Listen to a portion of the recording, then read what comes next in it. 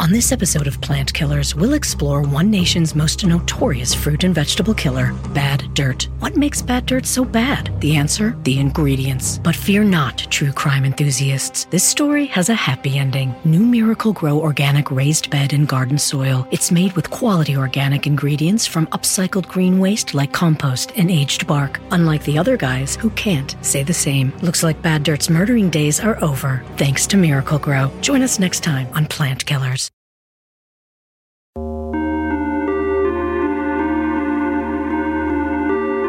Hannah, we love civics. It's our job. It's what we do. It's at the core of our very being. And part of the core of the very being of civics itself is jury duty. Yeah, I agree. I feel like it is one of the ultimate civic duties. So in this episode, we are hoping to help you, the listener, understand why you too should be fired up at the mere possibility of serving on a jury. And I'm not talking about the reason that Stanley from The Office wanted to do it. I have been trying to get on jury duty every single year since I was 18 years old. To get to go sit in an air-conditioned room downtown, judging people while my lunch was paid for, that is the life. So Hannah, when we played that clip for our guest, Professor Sonali Chakravarti. I'm professor of government at Wesleyan University. You know what she did? Did she roll her eyes about all the jury jokes? Give a lecture about how participating on a jury is a thing to be taken seriously? No, her first reaction was to crack a joke too, one that she says was quite popular after the O.J. Simpson trial. Which is, I never want to be judged by 12 people who weren't smart enough to get out of jury duty. Oh, wow. That's rough. The thought that if you're not smart enough to get out of a jury, I don't want you on mine. Absolutely. However, Professor Chakravarti, even mentioning that trial inspired jokes and lots of conversations about jury duty, there were reasons for that. In part because O.J. Simpson was a huge celebrity, a former NFL player who'd become an actor and a TV commentator when he was accused of murdering his ex-wife, Nicole Brown Simpson, and Ron Goldman in 1994. Yeah, and I know details about the case were all over the news at the time. It spurred a national conversation about how racial bias could influence the trial. And there was widespread TV coverage. Millions of Americans watched an infamous car chase of O.J. Simpson shortly after the murders. It would be hard to find a group of people in the country at the time who did not already have an opinion about O.J. Simpson and whether or not he was guilty. Good morning, I'm Bill Beutel. If you've been watching television over the past couple of hours, you've been watching the search for O.J. Simpson. And that search ended tonight under the eye of the camera outside his own front door in Brentwood, that section of Los Angeles where he lives. Now, most trials don't have this issue of a potential jury pool knowing so many details about the case ahead of time, but there is a big challenge that some people would rather do anything than show up for jury duty. Growing up, I heard adults talk about how it was such a pain to have to go to jury duty and how they would try to get out of it. There are blogs, Hannah. There are videos and books dedicated to how to avoid jury duty. Here, I'm going to read you the back of one that I found online. I'm not exactly thrilled to hear this. Quote, most of us believe we really have better things to do with our time. Getting a root canal, watching paint dry, standing in line at the Department of Motor Vehicles. I've got to say for the record, Nick, I do feel like we should get into whether or not the reasons people want to avoid jury duty have merit. But more important, what to expect when you do get summoned, and why juries are so important to our civic life. I agree. So, Hannah, let us don our court-appropriate attire and grab a vending machine snack, because this is Civics 101. I'm Nick Capodice. I'm Hannah McCarthy. And today we are going to talk about what happens when you're called for jury duty.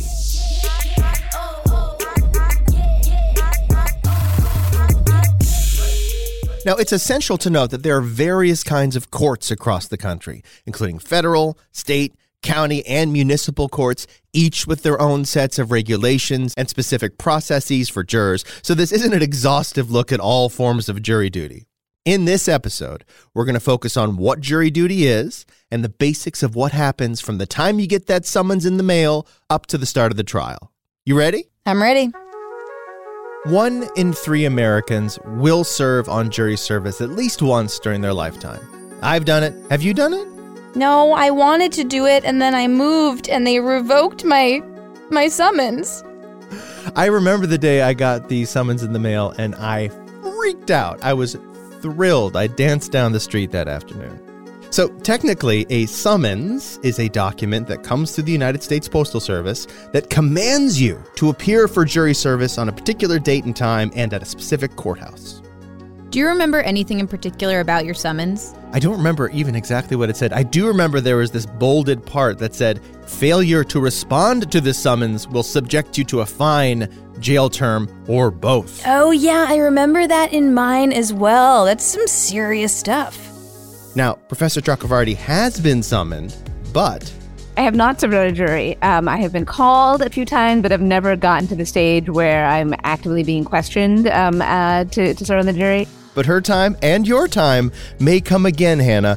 Every year, around 1.5 million people are summoned to be prospective jurors to serve in about 150,000 trials. I'm keeping my fingers crossed. And as a little side note, Hannah, all these trials represent just a fraction of the actual cases handled by the legal system. A very small number of cases, both criminal and civil cases, go to jury. What's the difference between a civil and a criminal case? All right, a criminal case is where the government, like a state or the federal government, is prosecuting one or more defendants for a crime, claiming they broke the law and should be punished for it. A civil case, on the other hand, is between two parties. It could be two people, two companies, organizations, or a person and a group of people versus an organization or a company. Examples of civil cases that, might go to trial are divorces, lawsuits, cases involving contracts. The plaintiff in both kinds of cases is the party who says, I have been wronged. In a criminal trial, that would be the prosecution. In a civil trial, that might be the person who filed the lawsuit against the other person. The defendant is who the plaintiff says has wronged them, the person accused of a crime, or whomever is being sued. Okay, got it. Now, getting back to criminal trials, since these are the ones that I think most people think of when they think of jury duty, how many criminal cases actually go to trial?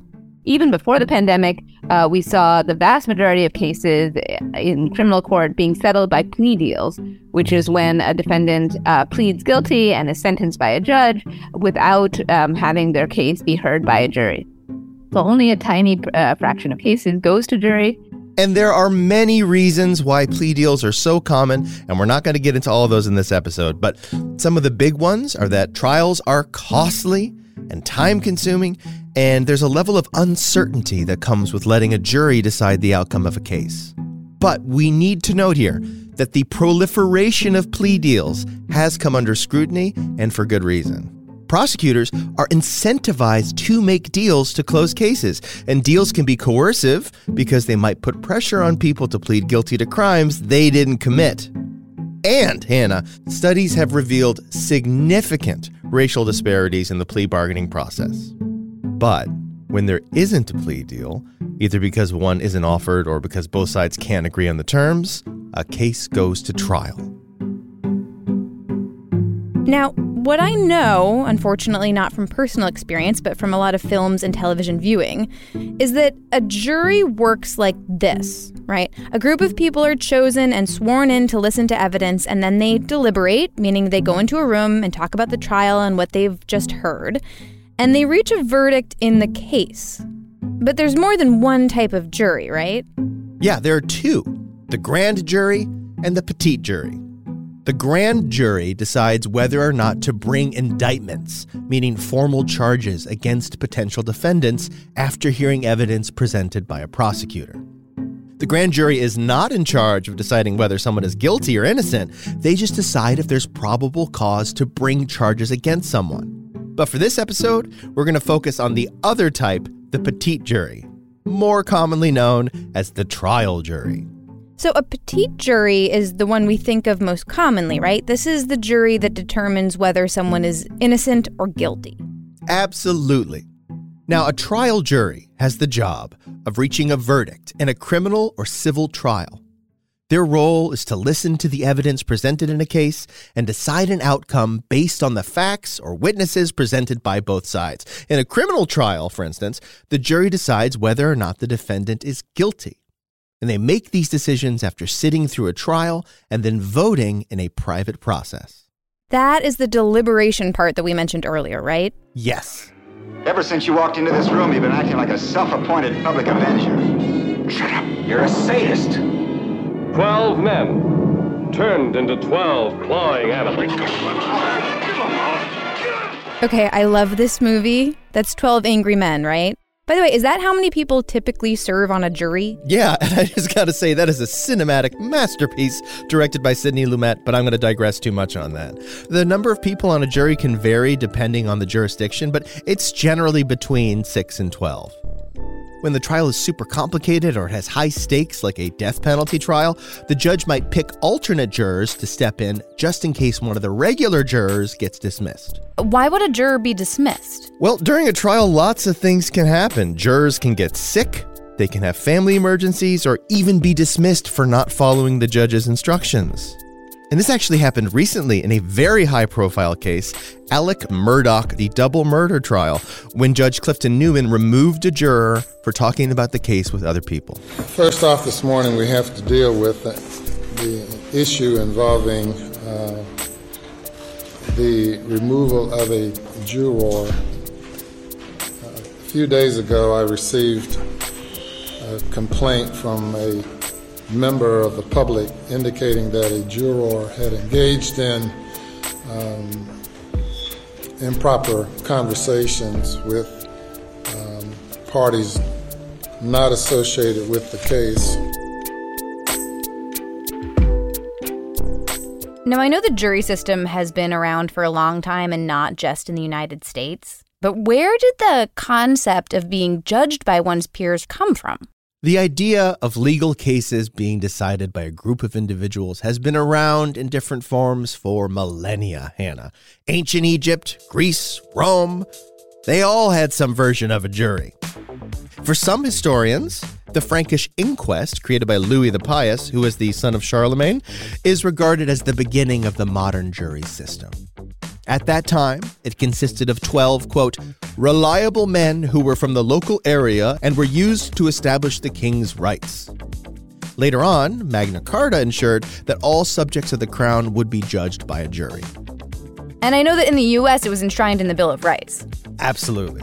Even though the founders were very critical of many other parts of the political and legal system in England, the jury system was something that they really wanted to make sure that we had. It was important during colonial times because the jury is a way for local people to decide whether someone should be punished for a law or not. And it is a true check on the power of the executive, whether that's the king or whether that's the governor. The Sixth and Seventh Amendments of the U.S. Constitution ensure that any defendant in a criminal or civil trial has a right to an impartial jury. And also have the right to a trial in the place where the crime or violation took place. The Sixth Amendment guarantees the right to a quick and impartial trial, the right to know the charges against oneself, the right to cross-examine witnesses, the right to call one's own witnesses, and the right to legal representation. Okay, and these rights are in place to guarantee, at least in theory, that everyone is treated equally when facing criminal charges, correct? And to guarantee that the prosecution proves their case beyond a reasonable doubt. Right. That's the Sixth Amendment. And if you're ever in a lawsuit for more than $20, the Seventh Amendment says you can demand a jury trial, meaning people can have a group of their fellow citizenry decide on the outcome of a civil lawsuit instead of just leaving that decision to a judge. Now, not so wild guess here, but just thinking about voting and property rights, etc., when our Constitution was first framed, I'm assuming juries comprised white men who owned land. Although the right to serve on a jury is a part of enfranchisement and what it means to be a citizen, that right has not been extended to all. From the early days of the American Republic, it was largely, landed men that were allowed to serve on juries. And Hannah, this is an interesting bit of American etymology. Have you ever heard of a blue ribbon jury? I've heard of a blue ribbon chicken. That means lists of men in the community that were thought to be upstanding citizens and capable of doing the work of sitting on a jury. And they're the people that made up the list for those who could be selected. And these white landed men wore actual blue ribbons, so everyone in the community knew who they were. How long was this the status quo, that it was all white male jurors deciding trial outcomes in American courts? When did things start to change? Well, the landmark U.S. Supreme Court case that deals with this was Strouder v. West Virginia in 1880. It is a decision that ruled that excluding African Americans from jury service violates the Equal Protection Clause of the 14th Amendment, which said that states must provide equal protection under the law to everyone, regardless of race. And who is Strouder? William Strouder was a formerly enslaved black man charged with murdering his wife, Anna. He was found guilty and sentenced to death by an all-white jury. And Strouder's lawyer argued that his right to an impartial jury, as guaranteed by the Sixth Amendment of the Constitution, had been violated because the state law of West Virginia excluded black people from serving on juries. The Supreme Court agreed with Strouder and ruled, yes, excluding black people from juries was indeed a violation of the Equal Protection Clause. So after this decision, black men were able to serve on juries. Technically, yes, but despite this ruling, many states continued to exclude people of color from juries. There were systems that created all-white jury pools. There were unfair selection procedures. It was not until the civil rights movement of the 1950s and 60s that significant progress was made in ensuring that people of color could serve on juries. Okay, and when did women get the right to serve on juries? So remember that the Sixth Amendment in the U.S. Constitution says that people have the right to a fair and impartial jury. Well, in the past, the legal system only let men serve on juries because women weren't considered full citizens and therefore couldn't vote or participate in aspects of civic life. The Civil Rights Act of 1957 gave women the right to serve on federal juries, but believe it or not, Hannah, it was not until 1973 that all 50 states had laws allowing women on juries. And even after that, there were still some court battles over the issue. Unfortunately, I do believe it. I mean, women couldn't have their own credit cards until 1974. Yeah, and even though today it's unconstitutional to prevent someone from serving on a jury because of their gender or their race, there is still bigotry baked into the system. And, we are still grappling with the lack of racial representation on juries today. It is one of the biggest problems facing our jury system. The Black Lives Matter protests in 2020 has spurred a deep engagement with the fact that Black jurors are not seated at the same rate as white jurors in this country. Even though, of course, an all-white jury is not representative of a cross-section of the community, right? It's not reflecting the diversity of our population. In other words, it's not a jury of one's peers. We'll get to how the juror selection process itself plays into this, but there are other factors that also result in jury pools not necessarily representing the community at large. What kind of factors? Well, let's look at how a jury pool comes about. The exact process varies from jurisdiction to jurisdiction, but the general idea is to create a list of eligible citizens who can serve on a jury. The names are then randomly selected from this list to form a jury pool, or a group of people that will eventually get whittled down to 12 or so for a particular case. The lists from which jury pools are typically created use a variety of sources of data to collect names and addresses of citizens, including voter rolls, driver's license records, and other government databases. And while this is a good way to get, one group of people in society, it doesn't capture people whose address moves frequently. It doesn't capture people who haven't registered to vote, but who are citizens. So a better way to do it, and this is something that actually Massachusetts does, is it uses residency lists. A list, compiled by municipalities of the people who actually live on in the area in a given year. And so you get renters, you get other people who might not be captured with motor voter lists. Broadening the criteria for lists can also prevent the same people from getting called for jury duty over and over again. Are there other criteria for being on a jury? Are there strict eligibility requirements? Again, it varies with jurisdiction, but to serve in most states, you must be a citizen of the United States, at least 18 years old, live in the area where the trial is taking place, and understand enough English to hear and then discuss the case. And in terms of what you can't be, you cannot be a convicted felon, unless your rights have been restored, or under indictment for a felony. Again, the rules vary depending on where you live. The list can be longer than that. I see. So what happens if I'm eligible, I'm on one of those big lists of potential jurors in my community, and then I do get summoned? We're going to talk about that after this brief recess. But first, if you're someone who thrills to the idea of getting a jury duty summons in the mail, you might be the kind of person who would enjoy our newsletter. It's called Extra Credit. It's free, comes out every 2 weeks. It's full of fun facts and ephemera, and you can get it on our website, civics101podcast.org.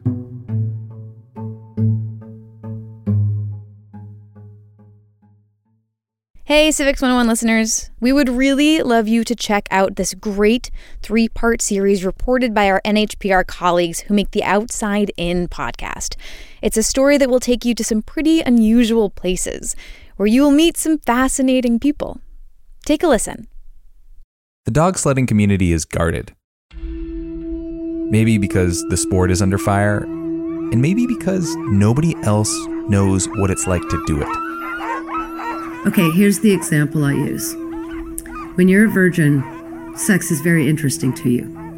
You think about it a lot. You might even say practice or watch a movie.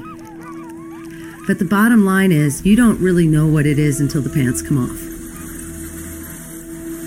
Running 1,000 miles is like that. You can watch all the movies, you can read the books, but it is an experience that is really so intense that it kind of has to be earned.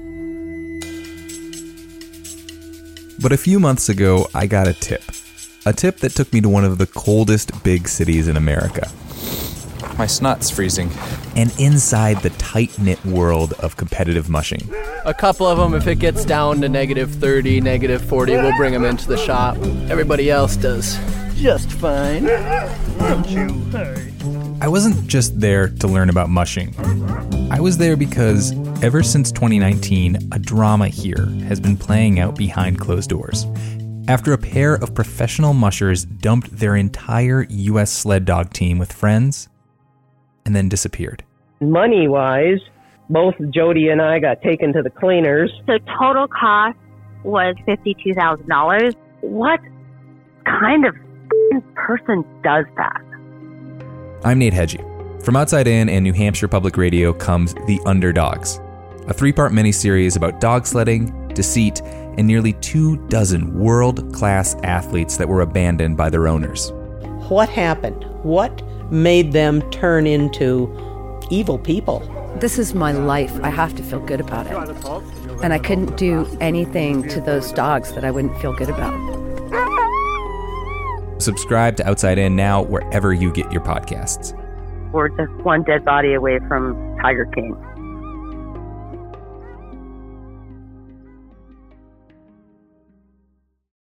Hey there, everyone. Hey, folks. The whole Civics 101 team is here in D.C. for a week. That's why you hear cars and stuff whizzing by. We are in the district to talk to the people that we talk about on a daily basis. And a lot of those people work in the executive branch. That is the largest employer in the world. And a lot of those people work in the civil service, where, after the assassination of James Garfield, it's a long story, they take an exam to make sure that they are the right person for their job. But if you run a business and you're not the federal government, the best way to search for a candidate isn't to search at all, but to match instead. With Indeed. 93% of employers agree Indeed delivers the highest quality matches compared to other job sites. 23 hires are made on Indeed every minute, and their matching engine is constantly learning from your preferences, so the more you use it, the better it gets. And listeners of this show will get a $75 sponsored job credit to get your jobs more visibility at Indeed.com/civics. Just go to Indeed.com/civics right now to support our show by saying you heard about Indeed on this podcast. Indeed.com/civics. Terms and conditions apply. You need to hire? You need Indeed.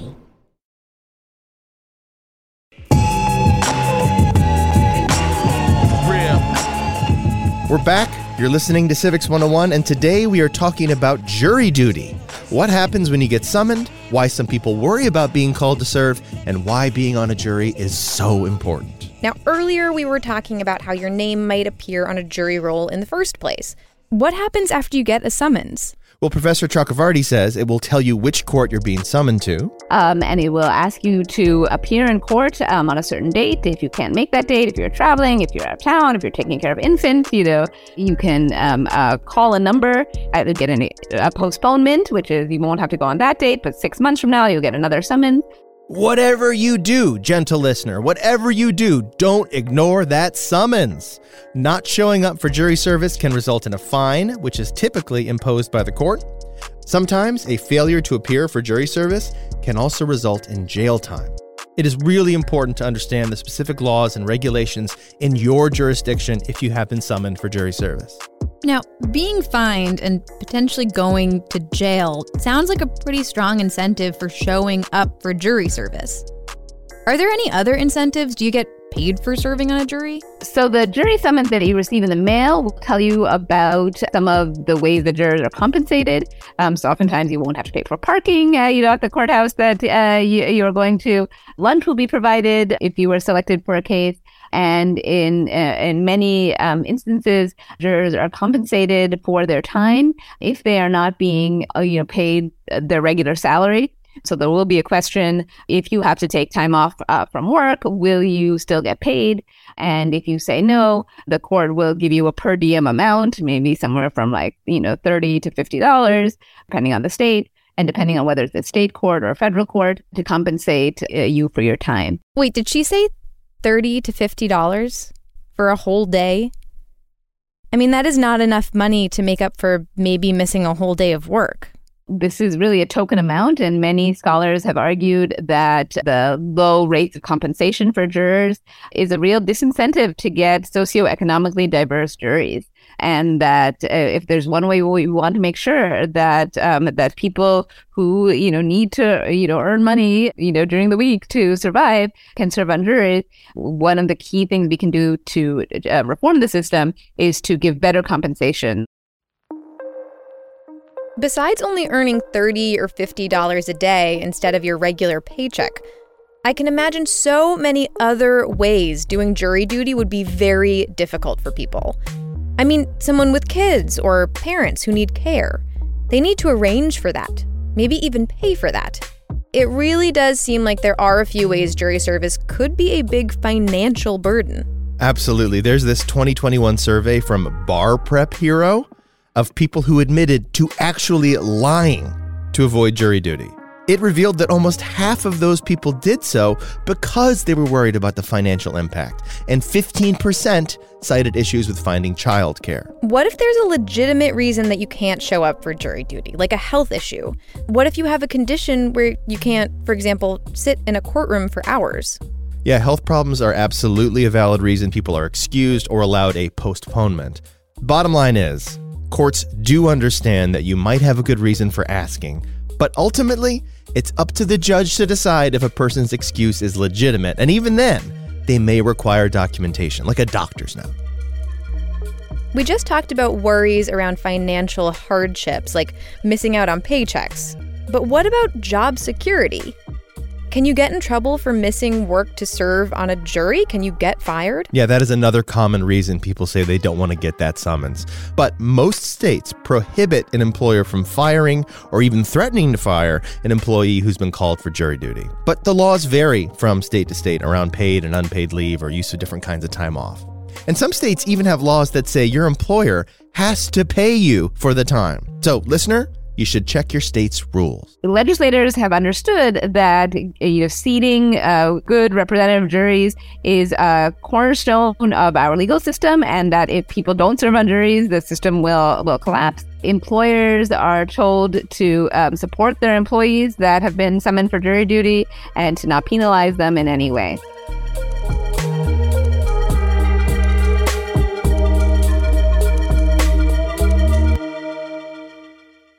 All right, so I've gotten my summons in the mail. I've told my job that I need time off to go to court for jury duty. Am I automatically going to be picked for a trial? Well, there are a few hoops you've got to jump through first. In some jurisdictions, there is an early round of questions that you'll be asked even before you show up. For some cases, before the date that you were supposed to show up, you will receive a questionnaire in the mail. And this questionnaire will determine whether you have any prior knowledge of the case, whether you know either the defendant, the witnesses, or even lawyers connected to the case. This questionnaire is just the first step to determine whether you are qualified or not to serve as a juror on the case, because it wouldn't be a fair trial if someone was accused of murder and, say, the victim's cousin was serving on the jury. Oh, right, connections. Okay, so, for example, if a juror knew one of the detectives in the case, or, they're married to the defense attorney. Exactly. There are exceptions, though, like in very small jurisdictions where conflicts like this are common, and attorneys on both sides make exceptions for certain jurors. Other common questions include personal experiences, such as prior interactions with law enforcement or the legal system, or any previous experiences with the subject matter involved in the case. In some instances, even being the victim of a crime might be reason enough to disqualify you from the pool. We'll also query your, perceptions and beliefs about a range of things connected to the case, including your perceptions of the police, including how you think about certain types of crimes. You may get asked about views on the death penalty, gun control, the role of law enforcement. They would also ask you about, where you get your, news from and your information. So questionnaires are a really important way that attorneys get information about prospective jurors before they arrive at the courtroom. So in many instances, a juror will fill out a questionnaire in advance of their day of potential service. After that, if they are asked to come into court and they're selected from a pool of jurors to continue on, they will get to what's known as voir dire. Voir dire is French for to speak the truth. This is an in-person questioning by the judge and sometimes the lawyers in the case. It's all at the judge's discretion. During voir dire, a prospective juror is sworn in before a judge, and you are asked to answer all questions truthfully and in a forthcoming manner. And the judge will ask you about some of the questions. You might have already answered it on the questionnaire, but it's important for the judge to hear in your own words and in your own voice what you know about the case and whether you think you can be impartial in the case. The voir dire process is also a chance for the judge to tell you what's expected of you as a juror, what your responsibilities are, the fact that the jury is supposed to be a jury of peers for the defendant. The role of the jury is to make sure that there isn't a miscarriage of justice that happens, and that an innocent person is put away for a crime that he or she doesn't commit. And we have a lot of things built into our adversarial system to protect defendants, and jurors should know about these things. I know that jurors can be struck at this point by lawyers on either side of a case. How does that work? Yeah, well, jurors can be struck for cause, which means they can be kicked out of the jury pool for specific reasons. Like if they've said something that makes it seem as though they already have an opinion about the guilt or innocence of a defendant. Attorneys on both sides are also given a certain number of what are called peremptory strikes, which are strikes that they are allowed to use on any juror, and they don't need to give a reason for why they are dismissing that person from the jury pool. And this is based on, the pool of people who've been deemed qualified by the judge. So you have a group of people who are qualified. Both sides get to pick off people that they think would not be favorable to their case. And, that I think, lawyers from both the prosecution and the defense think that this is a very important tool that both sides have, because oftentimes you can't quite put your finger on it, but you feel like, a potential juror might not be that good for your case, and you would rather them not be there, and you're trying to be a good advocate for your side. But peremptory strikes have frequently been used as a loophole for prosecutors to get jury makeups favorable to their side of the case, and, too commonly, to specifically block people of color from serving on juries. In many cases, peremptory strikes are used to remove black jurors from the pool. And if the attorney doesn't have to give a reason, there isn't an easy way to check or stop this process. States right now are experimenting with different ways of allowing both sides to retain their use of peremptory strikes, but trying to close up the loophole of being able to use the strike to remove jurors of color. Now, how do prosecutors get away with this? It cannot be constitutional to use a peremptory strike to remove a juror simply because they are the same race as the defendant. There is a critical Supreme Court case called Batson v. Kentucky that addresses this very issue. Batson v. Kentucky set up a procedure for challenging peremptory strikes, and that procedure requires the attorney who exercised the peremptory strike to say what the reason was that they chose to dismiss that juror. And as long as it is a plausible, non-racially specific reason, the judge is inclined to believe it. So the attorney will not say, I dismissed them because they were black. They'll more likely say something like, the potential juror's body language suggested that they wouldn't be able to, follow the rules of the court. Or the potential juror's, brother used to work at a place that was connected to one of the witnesses. Like a very tangential reason that actually, because if you actually have a conflict of interest in a case, if you know the defendant or know the defendant's wife or mother, or the judge will say, like, you can't be impartial in this case. So when an attorney gives a really flimsy excuse for why they dismiss someone, kind of people from the outside might say that really doesn't seem true. But judges are inclined to believe attorneys, right? They want to give attorneys latitude in this process. They know that both sides have strikes. So I think there's also judges who think like, okay, yes, racial considerations might have played a role in the strike, but the other side also has strikes to play, and they can use it however they want. Batson challenges are notoriously difficult to win. In some states, there's never been a successful Batson challenge. And so that's why this system for, asking attorneys to give their reasons for why they're dismissing a juror, and then a judge deciding whether those reasons are appropriate or not, doesn't seem to be working. And so states are looking for other ways to decide how we should allow attorneys to use peremptory strikes, but not allow them to use them such that black jurors are removed from the pool at a very high rate. So let's say that I am a potential juror. I have made it past voir dire. I haven't been struck for cause or peremptory strike, and now I'm on the jury. So before a trial begins, the judge will instruct the jury as to what the rules are of serving as a juror. And this could be everything from you're not supposed to be on social media talking about the case. You're not supposed to bring up the case with anybody else. You're not supposed to do your own research on the case. You're not supposed to kind of go to the scene of the crime after hours and, kind of do detective work there. Nick, I think a lot of what's informed my understanding of jury duty is what I've seen on TV and in movies, right? And like a lot of things related to the criminal justice system, pop culture probably is not representative of reality. Like one of the things I've seen is this thing called jury sequestration, when a jury is sworn in and then basically isolated from the outside world for days or weeks. Does that really happen? Well, let's talk about that. As you said, Hannah, sequestration is when a jury isn't allowed to see or talk to pretty much anybody else other than their fellow jurors during the course of a trial.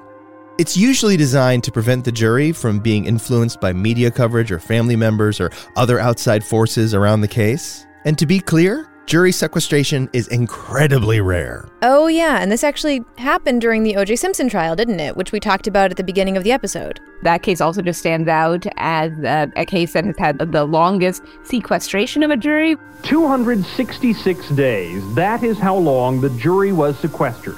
Buried every day beneath the details of the trial, locked every night on the 5th floor of this hotel, 5 blocks from the courthouse. So again, this kind of sequestration, or any sequestration, is very rare. But it's important to note that the O.J. Simpson trial, which took place from November of 1994 to October of 1995, was one of the most racially divisive trials in the nation's history. It was also televised. The coverage was wall-to-wall, and a lot of it was sensational. Evidencias encontradas en la casa de O.J. Simpson. They have come from across the globe,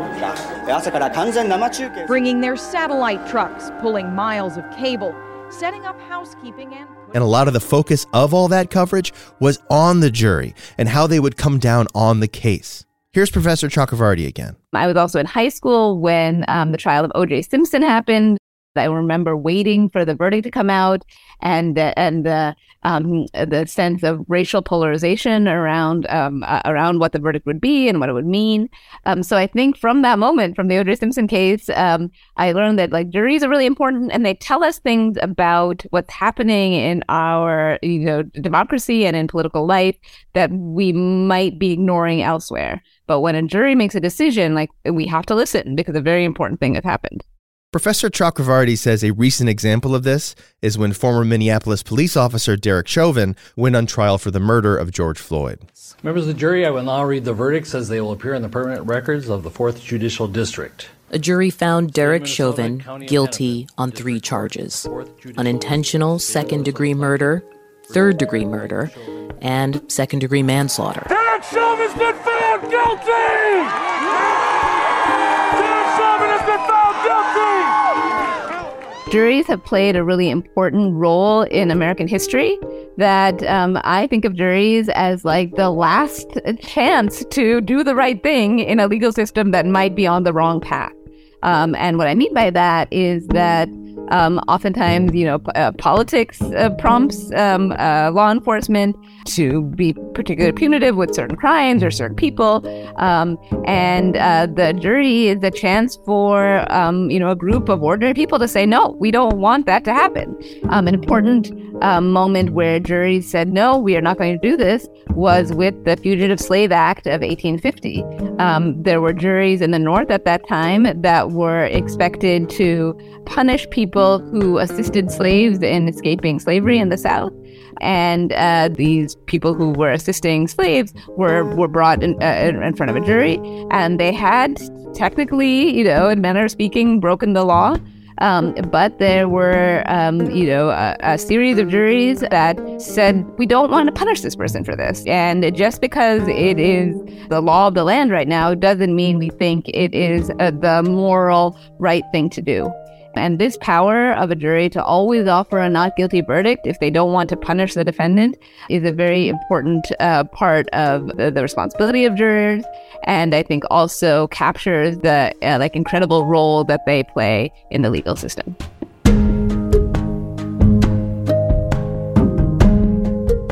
So that's it.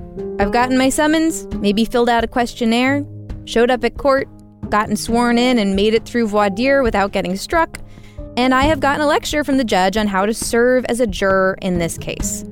I'm ready for opening arguments, ready to get under the hood of the judicial system. And not only that, Hannah, you are tasked with protecting the constitutional rights of the defendant. It is a huge responsibility, but it's a worthwhile use of your time. You and a group of your peers are about to hear the facts and arguments that will inform a verdict that could change a person's life. Jury duty is the place where, democracy puts its greatest faith in citizens. Like nowhere else in our legal and political process do ordinary people have the chance to make the final decision on something that really matters. Jury duty is where the rubber meets the road. For democracy, it's also a place where we can see whether our training to be citizens it really works. Like, can we do the work of making hard judgments about how the state should treat people who have broken the law? We've only just begun.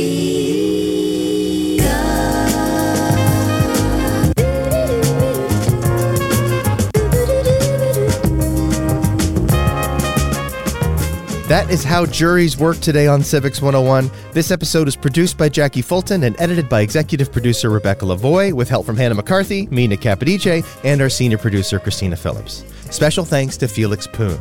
Music in this episode by Blue Dot Sessions, Nangdo, Daniel Birch, Diamond Ortiz, Oi, Sean Frierson, Spring Gang, Peerless, Young Carts, Submarine, Rachel K. Collier, and BioUnit. And if you want to see that survey about why people actually lie about jury duty, and for much more on the O.J. Simpson trial, and there is a lot more we did not have time to talk about in this episode, visit our website, civics101podcast.org, or subscribe to our newsletter, Extra Credit. We put all kinds of things in there that don't make it into our show. Civics 101 is a production of NHPR, New Hampshire Public Radio.